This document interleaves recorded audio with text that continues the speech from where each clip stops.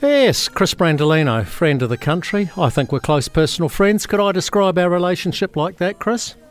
You could. I mean, but someone once told me, Jamie, that when you come on a show like yourself, your show, you come on once, you're a guest, and if you come on a second time, you're a friend of the show. You come on a third time, you're just a regular. So, I mean, I guess... Yeah, all right, I'll call you a regular cappuccino. No, you're a regular weather guy. Now, okay, let's start with...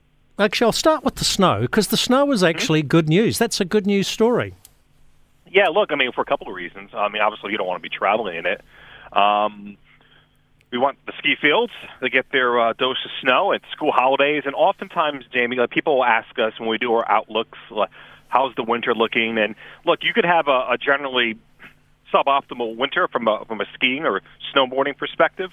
But if you get a well-timed cold snap or a well-timed period of snow, that is right ahead of school holidays, that could really save your bacon in a lot of ways. So we're getting that at some areas. And look, Mount Ruapehu is going to see some snow. Whakapapa will get a good, over the next few days, boy, they're going to see dozens of centimeters atop the Munga there, and also for the South Island. So good news there. Also, it is good news because the snowpack does melt, and it provides, river and water for water to the rivers, I should say, when it melts in the spring. Exactly, and then we don't have to import coal from Indonesia to make electricity. Yeah, okay, right. Look, the snow is good news. You don't want snow in August and September when you're carving and lambing and trying to get crops into the ground, so we'll take it. Bang on time, Mother Nature. Now, Mother Nature is also going to have a bit of a change in the weather pattern.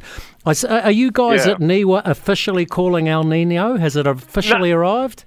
Not quite yet. Look, it's a technical sort of definition or threshold. There are different thresholds across international agencies. The BOM has one. The United States, the NOAA has another.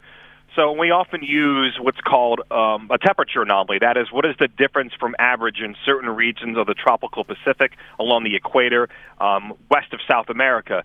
For the U.S., it's an anomaly, plus or minus 0.5 degrees, half degree Celsius. For the Bureau of Meteorology, 0.8. We got 0.7. So, look, we're on the cusp. The U.S. has said, look, we're in El Nino. We're not far behind from our perspective. There has to be a coupling, Jamie, of the ocean and the atmosphere. What I mean is that the ocean and the atmosphere kind of have to be working in tandem, and where the ocean displays these unusually warm ocean temperatures, right, in the central and eastern equatorial Pacific, so Galapagos Islands, north of the Cook Islands, off the South American coast, that sort of area. But the atmosphere has to kind of acknowledge that. To give you a metaphor, this is a coupling, this is a union, if you will. So we have the ocean at the altar. We're just waiting for the atmosphere, who is going down the aisle, to join us at that altar. And once that happens, we'll be coupled, we'll become one. And that's when the system, as we say, will really start to kick into high gear.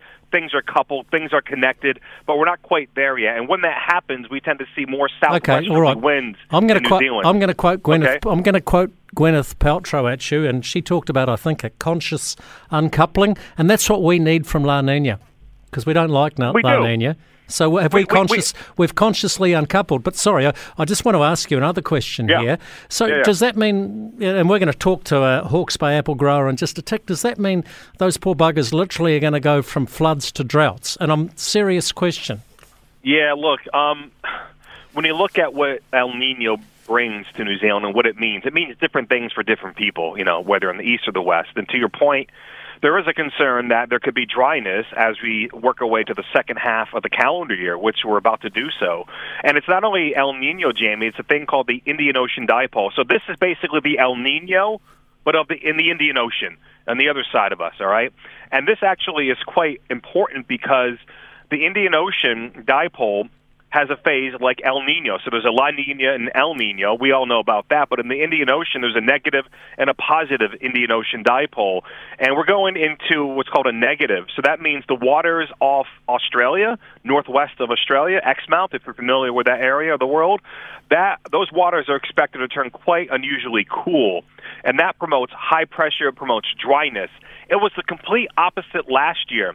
So when we had weather systems going across the Aussie Bight or Australia from west to east, oftentimes those weather systems could tap into the moisture that was made available from that unusually warm water. That was last year. But with unusually cool water in winter and spring, we're effectively, between that and this emerging El Nino, between those two systems, Jamie, what we're effectively doing in a large way is shutting down the tropics. It doesn't mean we won't have any influence from the tropics. Of course we will, but it really reduces it, and as a consequence, the rainfall is going to go down. We're expecting southwest winds more times than not, and that's not exactly a moist wind direction. You do get nickeled and dimed, and it's the west coast of the South Island that makes out with the most rainfall. So we do have to concern ourselves with dryness. It's one thing to be dry for 3 months. You don't want it for 5 months, for 6 months, so on and so forth, and we'll have to watch for that. Okay, Chris Brandolino, thank you very much for your time.